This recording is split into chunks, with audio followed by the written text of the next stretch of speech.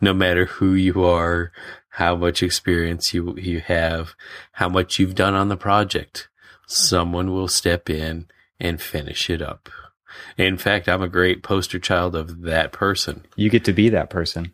I've been that person on numerous occasions where I've come in and, somebody else has quit and I take over their projects and ta-da, I finish them up. And most of the time they're saying, why did you design it this way? You do know I haven't been on this project but 2 weeks. Oh, yeah, that's right. Who was on it before? Like, see? You're always replaceable.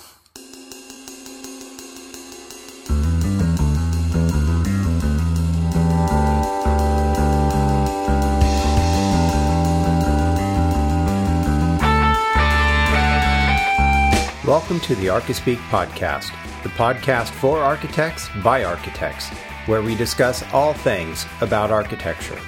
I'm Neil Pan.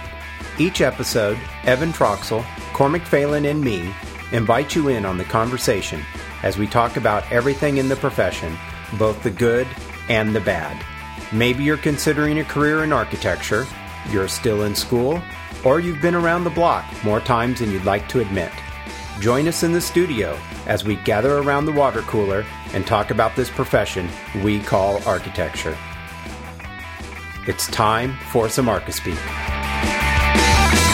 died in South Africa, only outlined my body in Tiffany blue. When I died, I drove right in and swam with the dolphins and Lisa Frank. Welcome to episode 35 of the Archispeak podcast. I'm Neil Pan. I'm Evan Troxel. And I'm Cormac Phelan. And this week, we thought we would spend a few minutes talking about some comments we've received back and just some general nice things that have been said about the show, or maybe some not so nice things. We'll see where we go.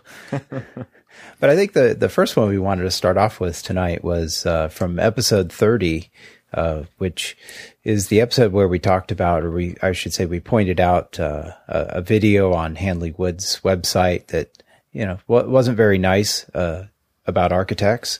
And some of our listeners took it upon themselves to contact the AIA over it. And some things were done about it. And, that's really cool.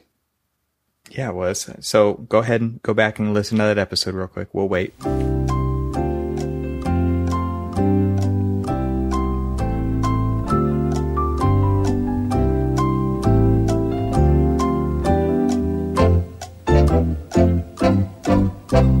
Okay. Thanks for joining. So they've taken the video down. Unfortunately, nobody that I know of kept a copy of it, but that would have been good for us to have a copy of, so that we could point it out. Done that. But anyway, yeah, I mean, it was what you guys watched it last. What did it one of the comments here from Jeremiah Russell was that he says 15 to 20% of the value of the home. So, I mean, obviously they were saying that architects cost up to that much for you to pay a fee. And he says, I want to know how to charge that kind of fee for a single family home or any other project for that matter. Hello, my name is Jeremiah, and I am nothing more than a customization and modification expert. Would you like a hot apple pie with that order?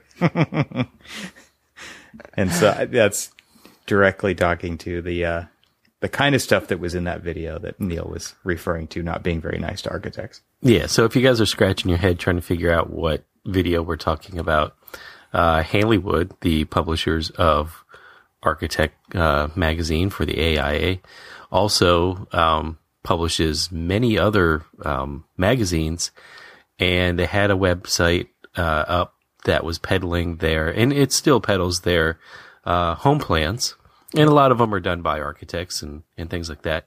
But they had a video on there which basically was pretty demeaning to architects, talking about the reason why you should use the plan site rather than using an architect is because of how difficult, how expensive, how, you really don't get the service that you're hoping for through an architect, and you should use their website, which we all thought was pretty funny that here's somebody who's making their money off of architects posting a video bashing architects.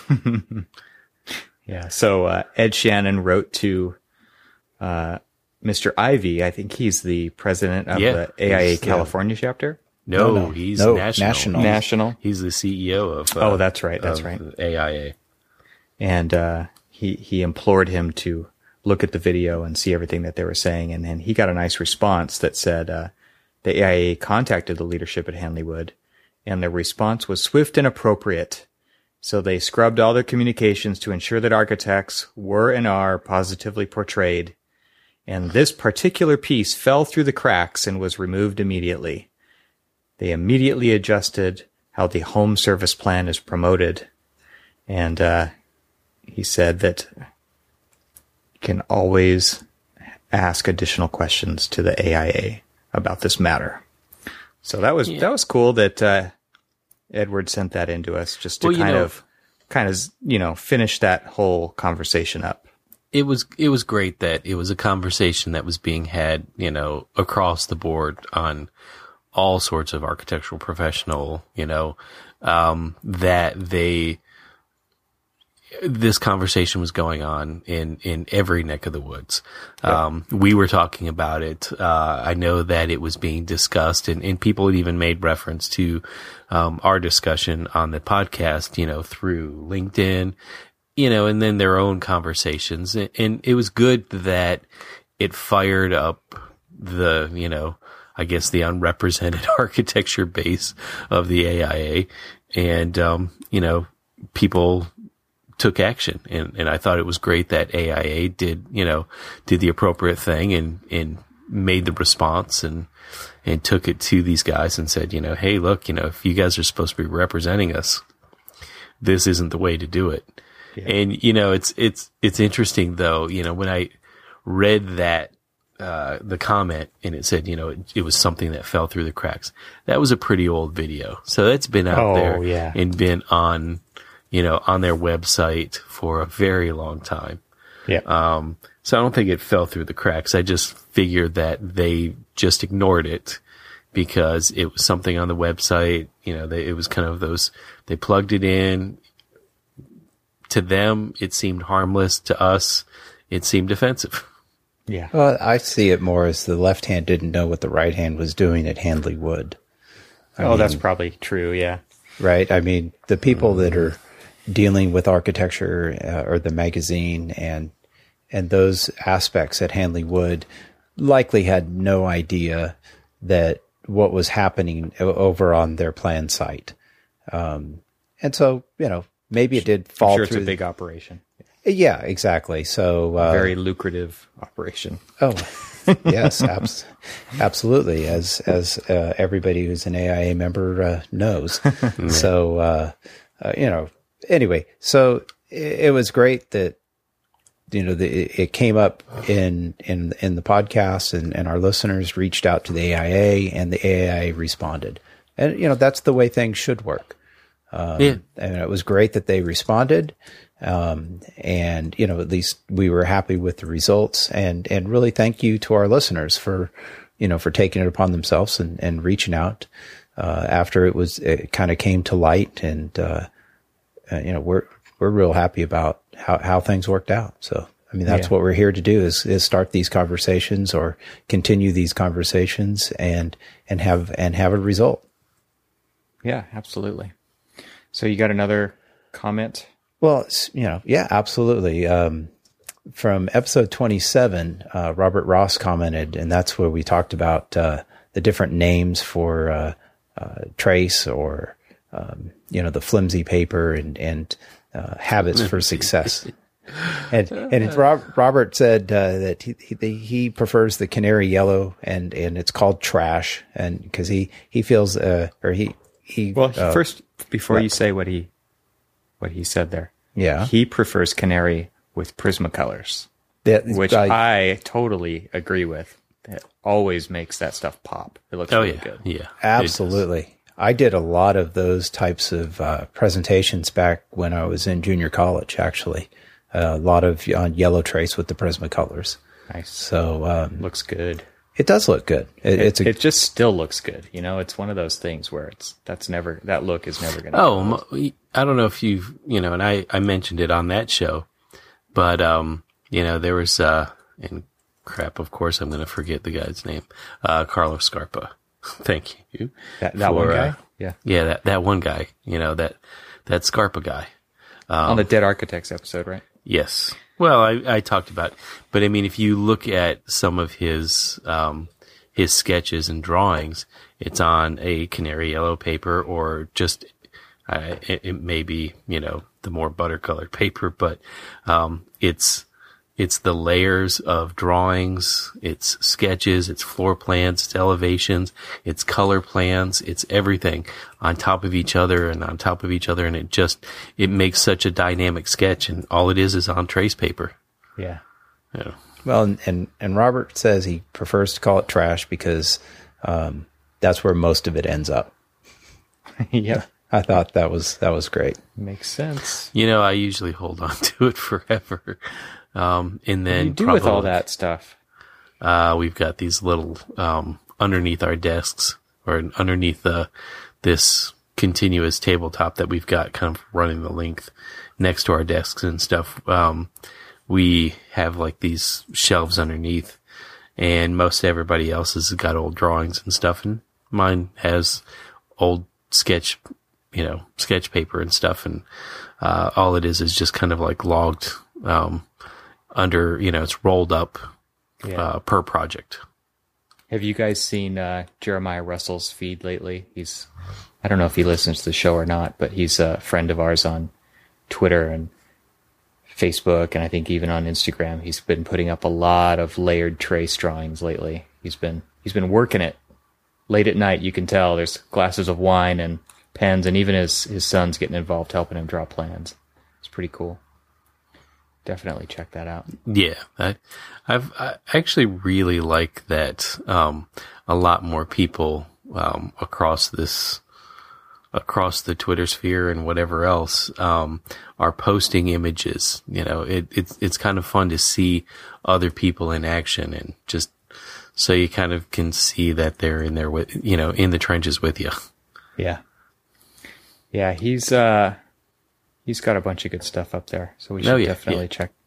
Put a link to that in the show notes. Where can you find the show notes for this episode, Neil? I have no idea. I just write them and then they go up on the site. They go up in the cloud. They go in the cloud. No, where are they at? They're at archispeakpodcast.com/episodes, and there's the show notes for each episode are attached to each page, and then you can get them directly in your email box, right? Yep. You can subscribe and receive them the night that the episode goes live. So the next morning, you've got all the show notes there and all the links to everything we talk about, and you can go check that out.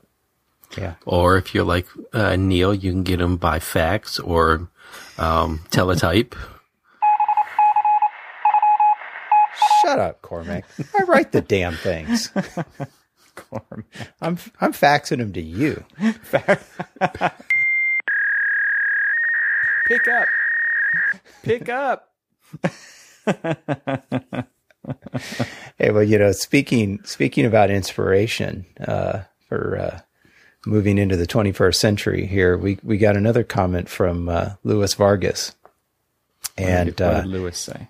Louis commented basically that I'll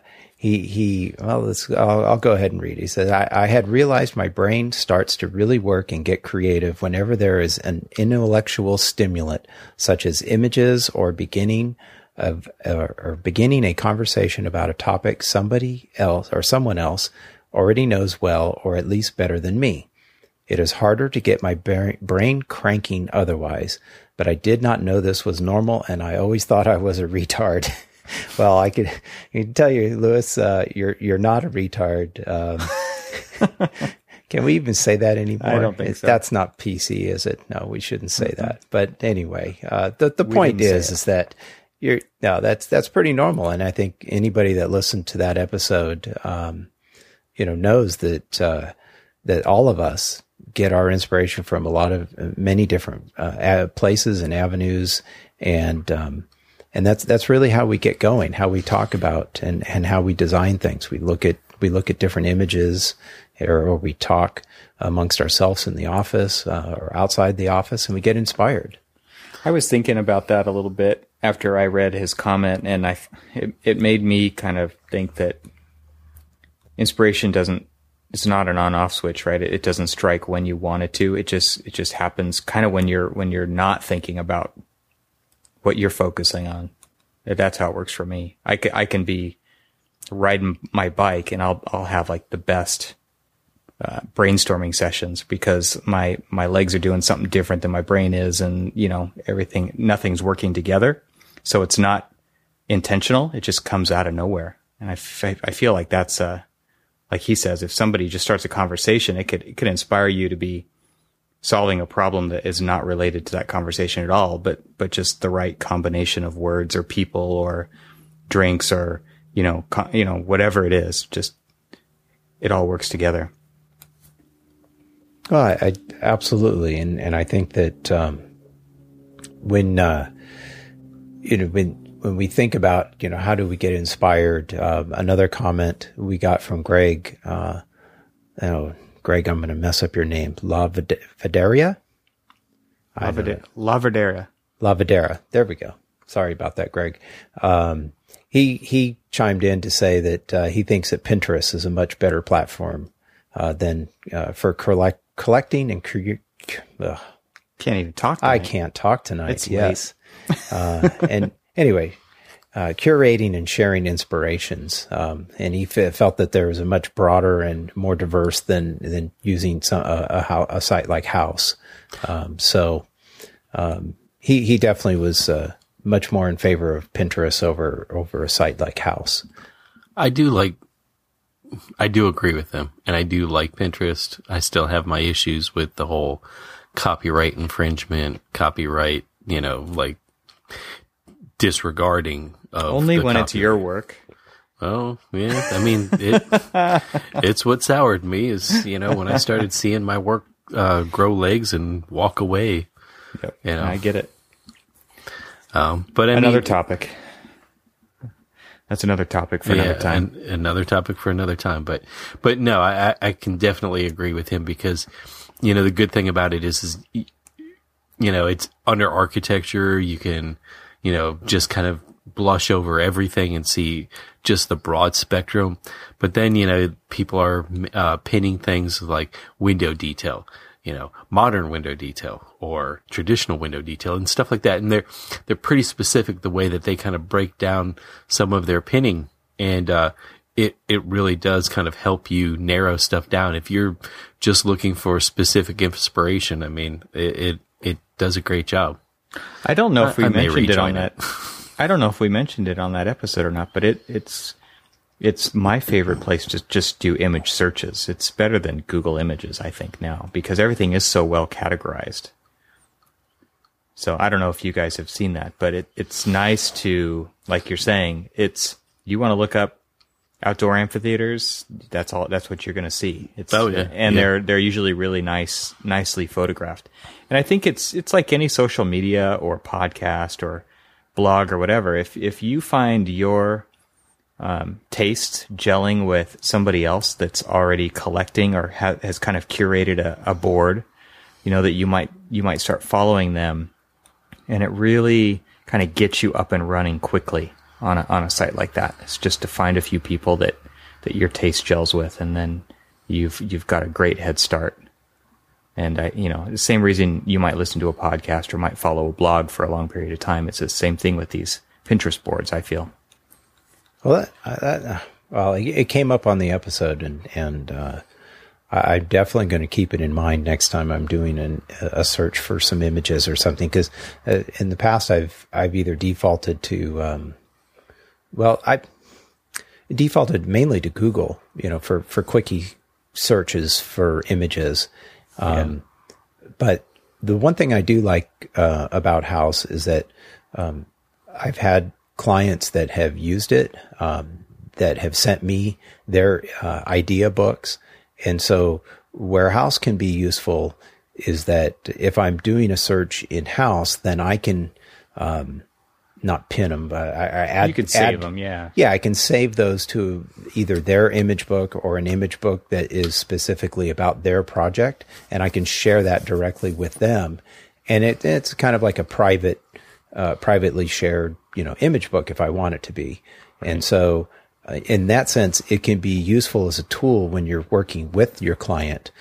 So it can serve a different purpose than necessarily Pinterest. But you can actually do that on Pinterest as well. Oh, you can. Yeah. Okay. So like before I got married, I set up a board for my wife and I just to throw stuff into for invitation ideas and location ideas, and I set up a board specifically for invitation stuff, and I invited in the guy who did the letterpress printing on my invitations too, so that he could just see what we were thinking, and he also added stuff to it. So it was a really neat collaborative tool that we used. And the nice thing about it is that it works everywhere. It works across the whole web, right? So you just get the pin it bookmarklet. You could be on any site and you can pin it, and again, this kind of goes back into the whole copyright, intellectual property topic that we might have sometime. But it's a nice way for you to just save images without downloading them to your hard drive. Although I do have to say, I do have a folder on my hard drive called lifted images. Just for that reason. I just want to save them, for later. So that's what I did before Pinterest. So we also have, I think, a couple of comments that we wanted to mention. Evan, you posted those. Which ones? Let's see. We spoke a little bit about the one that Jordan had from last week when he became a friend of the show, but I just wanted to kind of hone in on one piece of it. He's a 20-year-old second-year architecture student from the University of South Australia. And this is the kind of comment that we love to see. We've gotten a few of these over the last year or so. But he said he'd like to thank us for the entertaining conversation that we provide in the podcast. The content has opened my eyes to the real world of architecture and has really ignited my passion for the field. I'm a longtime listener, and I just wanted to give back for what you've done for the architecture community. Thanks again, guys. And I love those comments. We've seen quite a few of those where people have even maybe become reacquainted with architecture, who maybe left the field and became recovering architects, or students who were considering going another route. It's been neat to read some of these comments where people say that, this has kind of reinvigorated them and shown them what it's really going to be like. And I think that, that was one of the goals that we set out with in the beginning, was just to talk about how it actually is.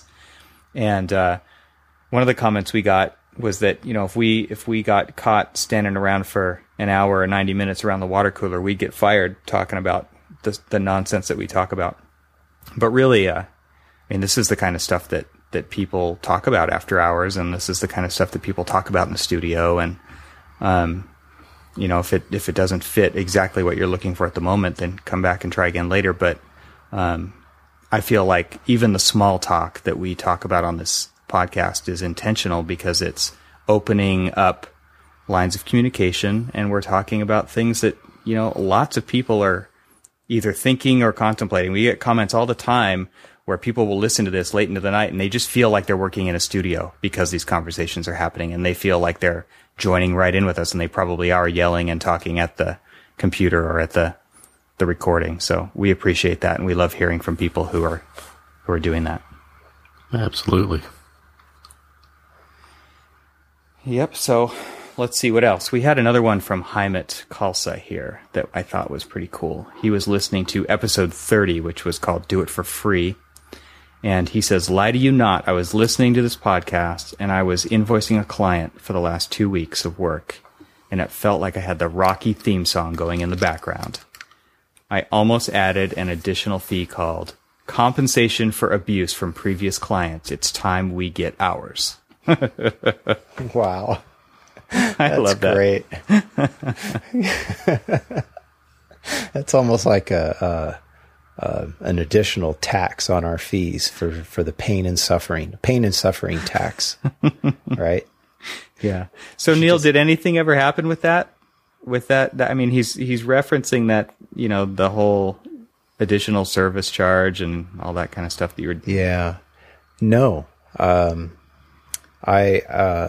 think on the last update for this one, I had sent something. I had gotten a response after almost a month saying that, yes, I agree to your terms. Please do the work, and I will send you a signed approval tomorrow.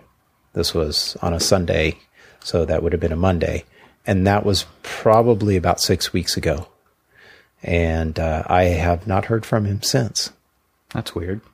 It's very strange. I don't know what's going on there, but I was saying that ironically, but yes, okay, but yeah. So that's kind of well, a lot of people said walk away. Yes, exactly. It's clear. It's probably good advice. And then other people, I think Mark LePage said, play the game.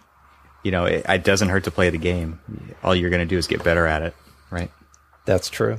Well, I think that's what true. Neil did, actually. Is totally. You know, he sent off the letter saying, okay, fine, you want me to do this work. Clearly, it's above and beyond the previous contract. Here's the new one.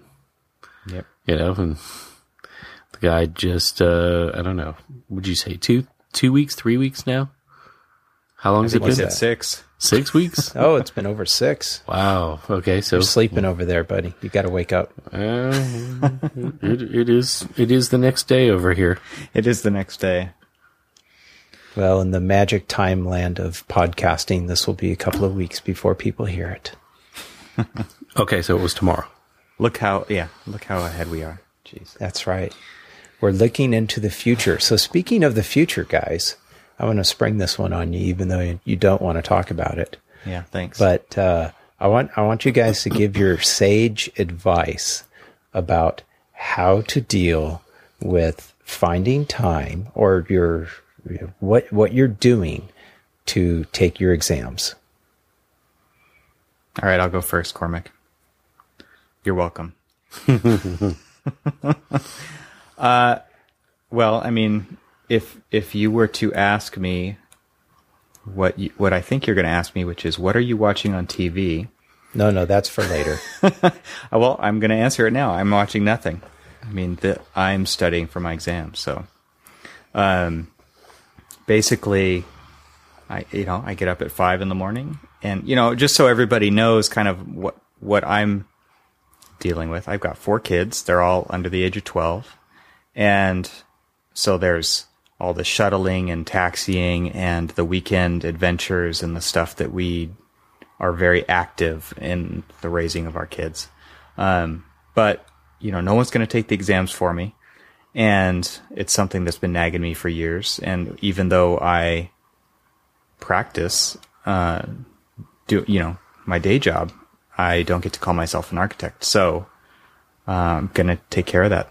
And I'm hoping to get through all that this year. So I get up every morning at 5 and I study for an hour to an hour and a half. And I usually study at least one whole day out of the weekend. And so I just took a test last week and I'm taking another one in 2 weeks.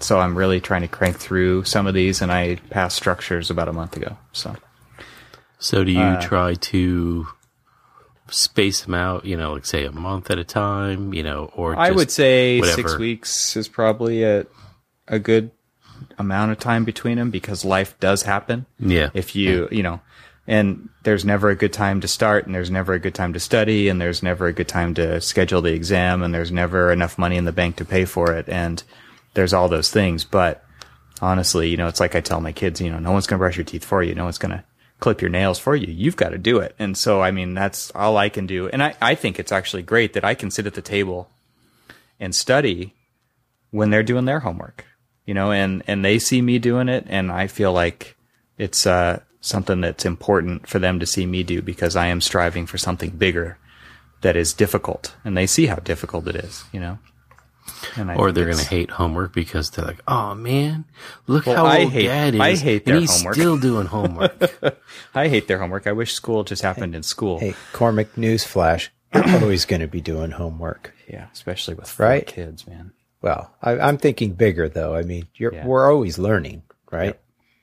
Yeah, absolutely. I mean, if I wasn't doing this, I would be doing other stuff. I still probably wouldn't be watching too much TV, but it is nice every once in a while to catch a movie or something. So, okay, Cormac, it's your turn. Well, I mean, it's more... Unless you want to ask me more questions, you can do that too. I think 6 weeks is good. Yeah, I mean, normally what I do is in the first 2 weeks of the adventure to the next test, it's, just casual reading. Pull all the material together and just kind of casually read through it. So, I can start to target in on, the strengths and weaknesses of what the next test is going to be. Things that I feel that I already have a pretty confident knowledge about versus, what I think I really need to study more intensely on. And then, within the next, so while I'm doing that kind of like more casual reading over all of the material, when I mean casual, I mean, I'm reading, but I am taking notes and things like that and just kind of prepping up and kind of prioritizing and organizing. And then, the next couple of weeks are really kind of intensely, usually about this is off of what, my old habits were is, it was really every 4 weeks. So 2 weeks were dedicated to taking the test, 2 weeks were dedicated to the casual reading, and then the other 2 weeks were dedicated to the, the really intense reading, studying, focusing in on, where my strengths, where my weaknesses were, trying to kind of get them up to at least the same level as the things that I feel more confident about. And then early on I started, using the, the ARE forum and stuff like that. But, a lot of times I use it for figuring out what to study, but not listening to the noise of all of these other ones. Oh, well, I was really worried about this and real worried, because you can kind of get absorbed and sucked into their conversations about their fears of things. And, it starts to play mind games with, your own study pattern. So, I now am kind of vowing that stuff off. Yeah, I think, a couple other strategies that I employ is kind of what you're saying, kind of get a big idea of what it's all about. But then I don't actually schedule the test until I feel like I'm about halfway through the material. And then I'll go ahead and schedule it, because I found that if I schedule it too far in advance, it sneaks up on me. And, those excuses creep up, and then all of a sudden you feel like you have to either take it unprepared or move it, which costs money. And I'd rather not do either one of those. I agree with you there, because in my case, you schedule it too far in advance, and it gives me the perfect opportunity to procrastinate. Yeah. And there's nothing worse than walking out of one of these thinking that you didn't study any of the right stuff, and it's just a big waste of money. Yeah. Yeah. And that's pretty demoralizing. But I would also say that there's almost no way to actually prepare for these. I feel like every time I study for hours and hours and hours and hours, and I'll walk into these tests and there's several WTF questions where it's like, I've never even heard of this. What are they talking about? And how would I even know to study for something like that? Because it's so far out of, there's a lot of questions that are out of the scope of the area that you're supposed to be taking the test in. Well, let me ask you this. There's a lot of, you can ask so many different people, and they do have, you'll probably hear some similar strategies on when they're actually in the moment studying for the test. But, when they're actually planning on taking a test, I've heard so many people say, oh, take the ones you feel are going to be the hardest on you first, because, if you fail them, by the time you get to the end of the ones that you feel a lot more comfortable with and you've passed them, it's ready to you're ready to take that next test and stuff. And then there's plenty of time for you to forget everything. Yeah. And then they make sure of that with the 6-month rule. Well, yeah. And then there's the, then there's the other one. It's, that there are certain tests that build on each other, and take them in cluster. Take them in an order, and do it, based off of whatever, you think is going to be the one that builds off of the next one kind of thing. And so, how are you doing things like that? Yeah, there's a cool thing, that Douglas Noble does out of USC, and it's called NOTLY, and it stands for Not Licensed Yet. And it's a bunch of free study sessions that he and his partner organize, and it's really cool. If you're in Southern California, it's a great resource. But he's really encouraging, even if you're not in the area, just get on his mailing list. And he kind of just sends out an email every once in a while that just is really encouraging to get back on it. Like I sent him a note after I passed my structures exam. He says, take the night off, start studying tomorrow for the next one. He's really trying to get people licensed, trying to motivate people to get licensed. And I think it's a really cool thing that he's doing. And then there's study groups in offices, and there's study groups for regions and all that kind of stuff. There's a lot of neat stuff going on. But it's something you got to slog through. It is a 1 to 2 to 3 to 4 year journey that you're going to embark on. And it takes persistence. It takes some serious persistence to get through it, especially if you've got kids and spouses and all that other life stuff that's going on. People buying houses, buying cars, just getting to work, trying to pay the bills. There's a lot of excuses to get in the way of these exams. But if you just start reading the stuff, and I would actually recommend that the minimum amount of time that you probably need to study in is about 20 minutes. That's it. So you can definitely fit a study session in during your lunch break. There's So some you're of the study saying that I can materials. study for an entire test in 20 minutes? Awesome. No, at a time, 20 minutes at a time. A lot of people, I think they need an hour or 2 or 3 hours straight to just get in a single study session. But I think smaller chunks are probably better. You just are taking in so much information that it just starts to kill you. Flashcards are great. Podcasts are great. There's David Doucette's podcast on the ARE, which you should definitely check out. There's a bunch of different recordings and stuff that are online, different resources and stuff, so you can listen as you're on the train or in the car. So there's lots. I think that's one of the coolest things about now is that there's so many different types of study materials that you can be studying. I have an app on my iPhone. It's called Quizlet, and it's just it links into a website basically. But what it does is it allows you to have flashcards right on your phone.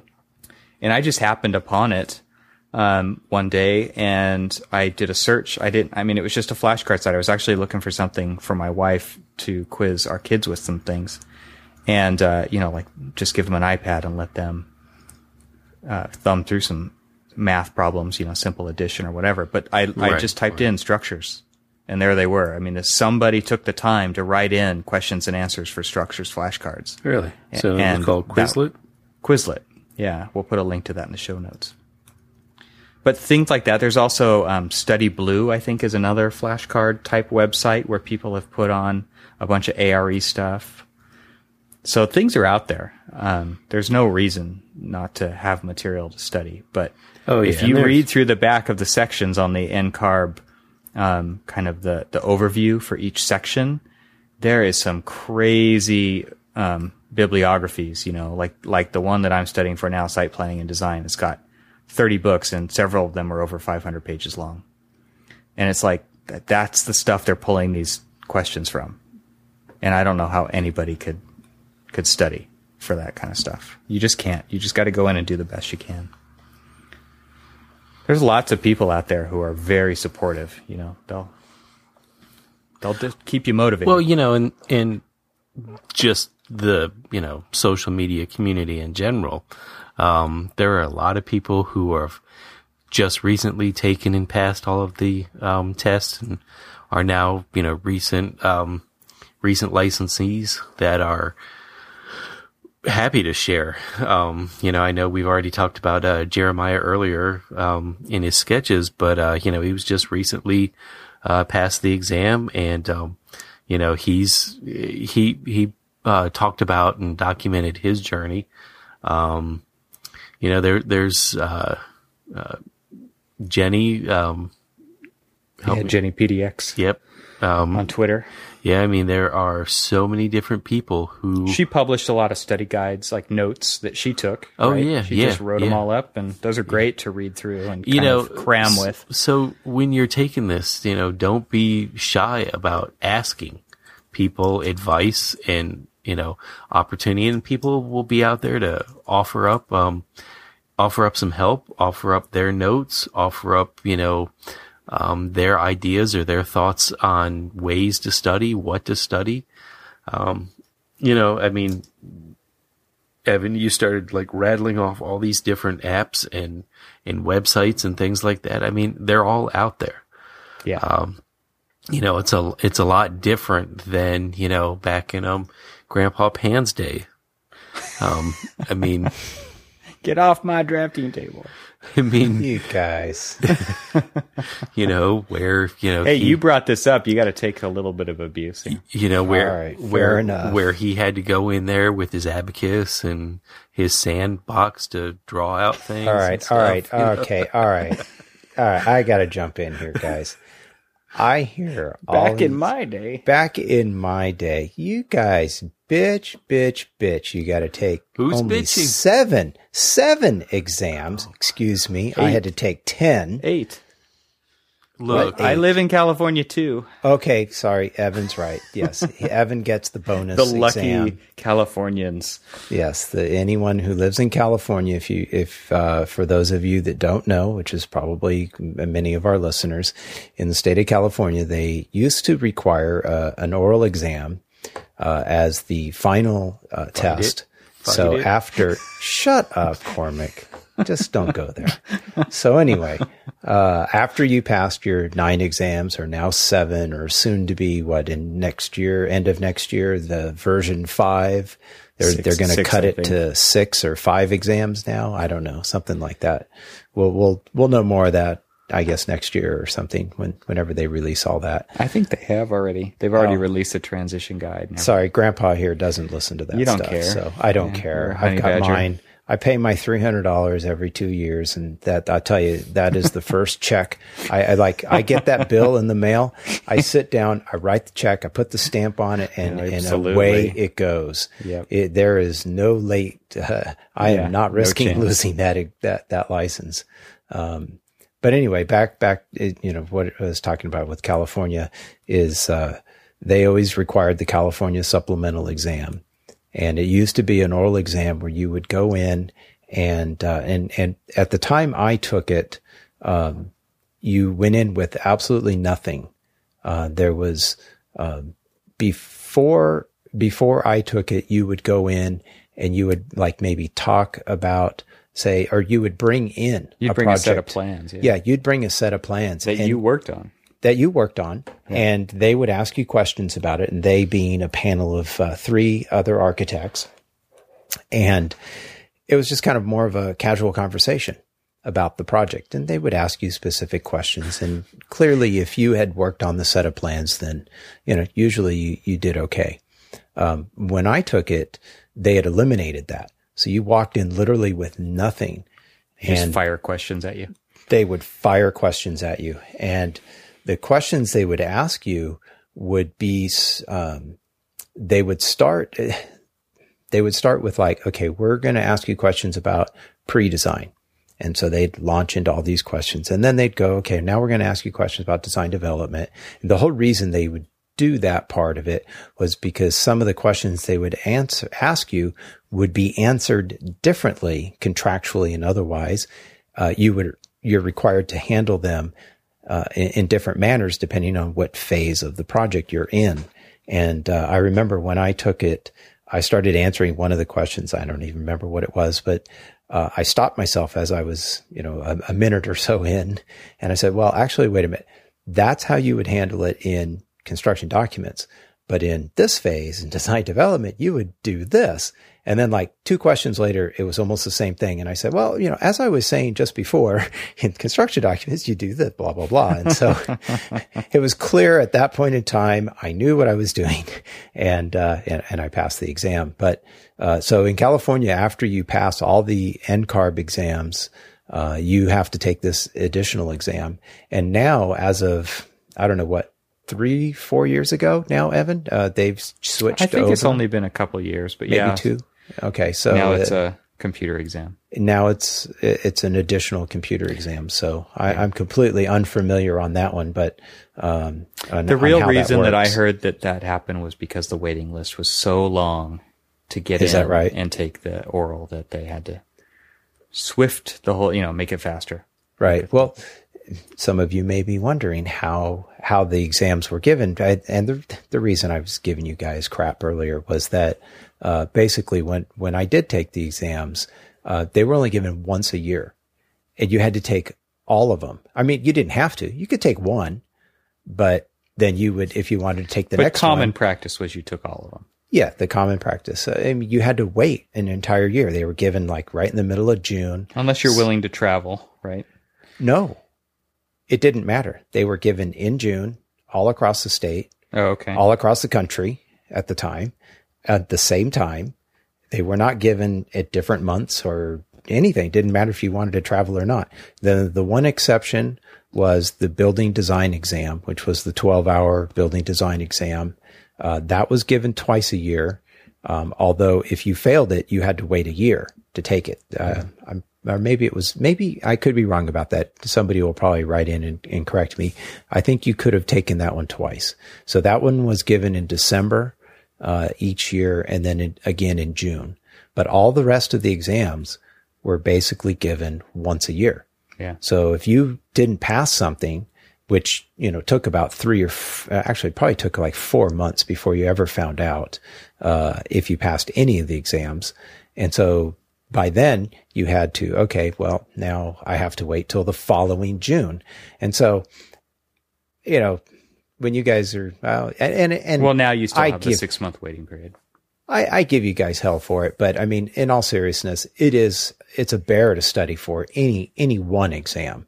But trying to study for, all 9 at one time is pretty monumental. I actually, when I first took the exams, I took my only week of vacation that I had from one of my first jobs, after college, my only week.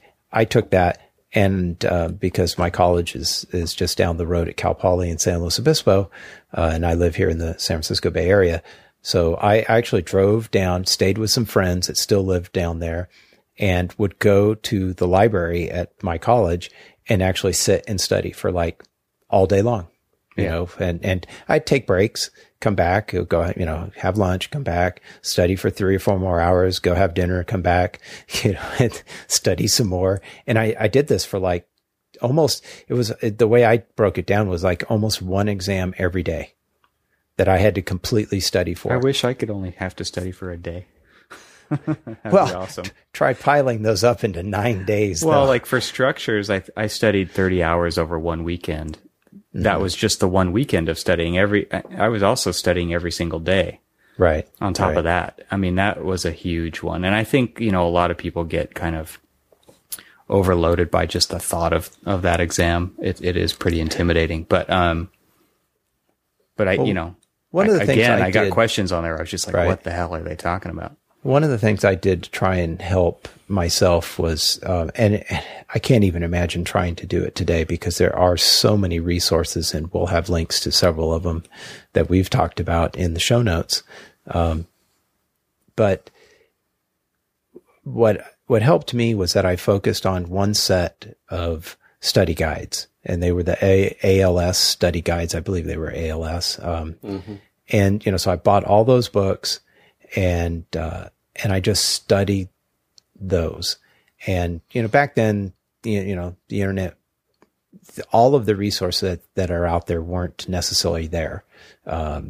They did have some stuff, but nothing really, I think, online. I mean, you could buy sample exams and some other stuff, but the ALS books were really, to me, it was like, okay, I'm going to focus on this. And they really covered most everything in those exams pretty well. I mean, certainly, as Evan, you mentioned, you go in there and there's something that just hits you out of left field and you have no idea, and you do the best you can with it. But for the most part, I felt those exams or those study guides really helped me and got me over the hump, and I passed everything, so it worked out okay. But yeah, that and then I have an interesting or funny story at the 12-hour design exam. That was really, that's like your worst day at work, just like exponentially worse, because you'd go to this exam, and the fun thing was that you'd take all 9 of these exams, and you take it at some like, convention center or something. So you're in this big giant convention center room with everybody else. And, you had to bring all your own equipment. So of course this was before they had the computer exam. So you'd bring everything in, all your drafting supplies, your own board, your own chair. I mean, people went absolutely nuts. It was like they built their own little, fort inside at their table. I mean, literally a lot of weird stuff, but I mean, you'd have to show up at like 7 a.m. and then they'd pass everything out and they'd go over all the instructions. And, they were very adamant that there was no colors. So you could only use pencil. There were no colored pencils. So like the old, blue or purple non-print, pencils, couldn't use those. So of course, what do I see? Walking to the bathroom, I see some guy drawing with it. It's like, really? Dude, you failed. Just pack up your stuff and go home because you've already failed. They take about 10 seconds, I think it was like maybe 20 to 30 seconds, maybe a minute to look at your exam. And it's like, going back to the problem of not having enough time to judge all these things. You've got hundreds of them, right? So you're looking for certain key things, and it's like, oh, this one's in color, poof, toss. I'm not even going to look at it anymore. Yeah. It's gone. And so, anyway, but, they'd start the exam somewhere around 8:00, and it was like, okay, gun would go off. Okay. Your 12-hour clock is rolling. There's no break. There's no like pause for lunch, come back. And then they have all these, and I'm sure they do this now, even with the exams. I mean, they got proctors in the bathrooms watching to make sure that nobody's talking or sharing information and stuff like that. Well, there's a really low chance that anybody else in the room's even taken an ARA exam. It's like medical tests and truck driver tests and engineers and X-ray techs, and everybody's all lumped together now. Oh, is that right? Okay, it's pretty lame. I mean, there's no camaraderie to it at all, right? You're not all going in together doing the same thing, walking out together saying, how do you think you did? Now it's like you go in, you sit in an anonymous cubicle, and then you walk away. Or during your break, you get to stare out through the mini blinds at the outdoors. You're not even allowed to look outside.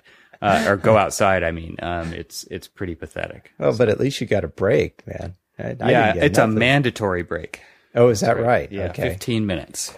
Oh, that's nice. When we were in there, we were there from 8 a.m. till 8 p.m. and that. But if you had the time, brutal. you could get up and go take a break, couldn't you? Or you had to sit at your desk? No.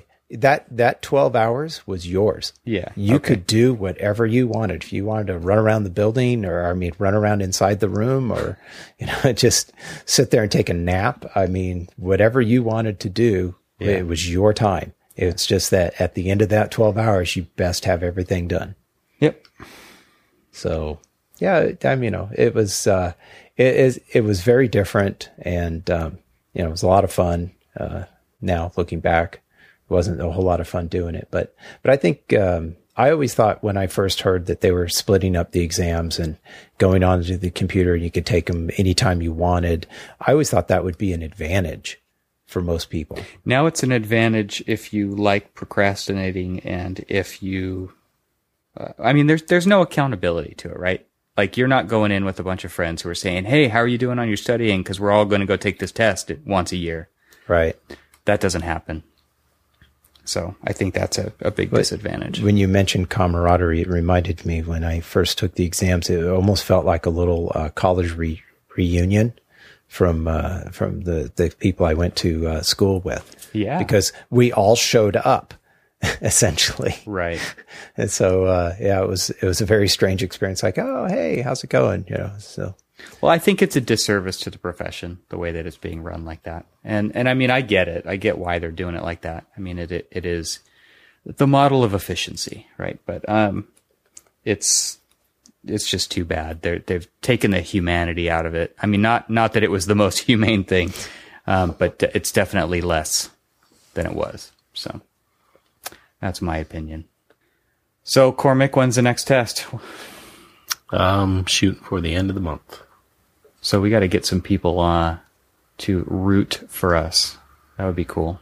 And we'd love to, I think it'd be cool to hear other people's stories. Neil, hearing your story, and I hear people's stories in my office. They're always fun to listen to. Oh, yeah. I think it would be cool if people post their stories in the comments or on Facebook, where you can write a little more than Twitter has to offer.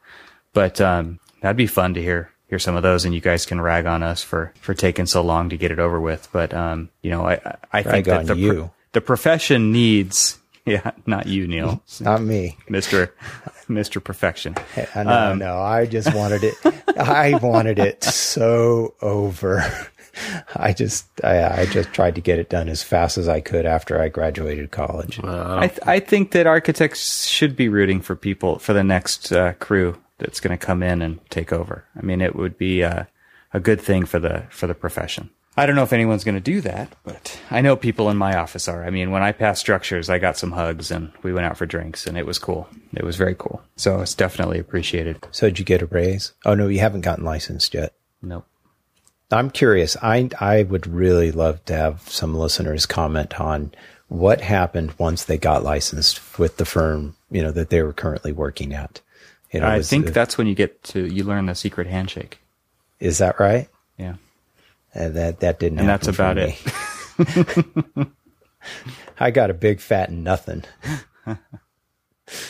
I mean, in all seriousness, I got some, congratulations, obviously, and stuff like that. But unlike, say, like a lawyer passing the bar at the firm, at your law firm, I got nothing. There was no bonus. There was no raise.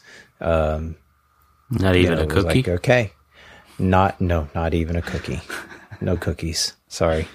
Yeah, it was, I wasn't expecting anything. So I guess there's that. I can say that, but, I think though in the profession it's just not right.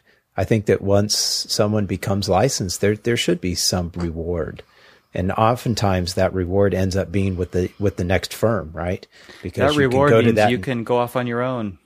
Well, yes, that there is that, but I think the reward is that the next firm that is courting you or that you go to, it's like, yeah, I'm licensed now. So there's like this. Okay, well, instead of $5 an hour, we're going to spend $6 an hour for you. You are dating yourself.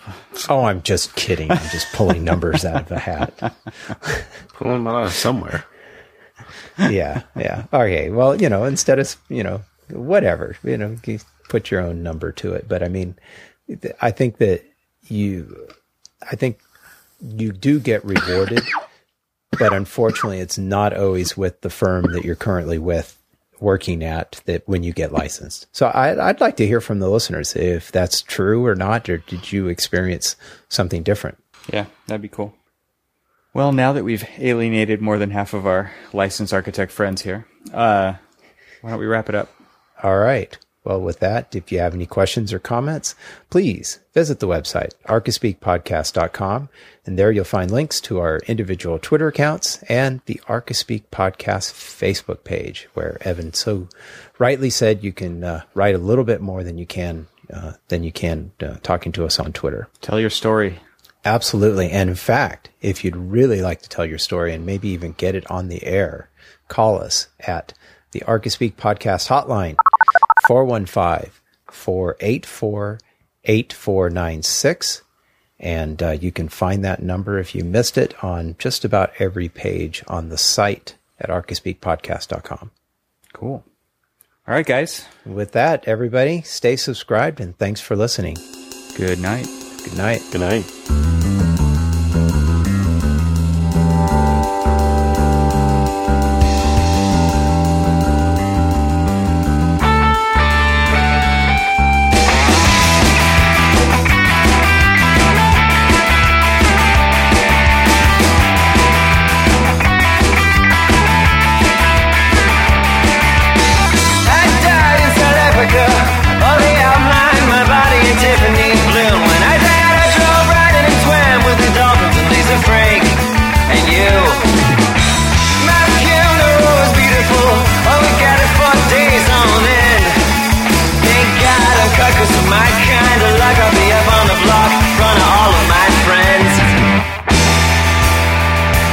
What you get. This is what you get. This is the schedule. This is the set. It's unpredictable as you forget. If you blow, you can bet. I know. This is what you get. This is the schedule. This is the set. It's unpredictable as you forget. If you blow, you can bet. I know.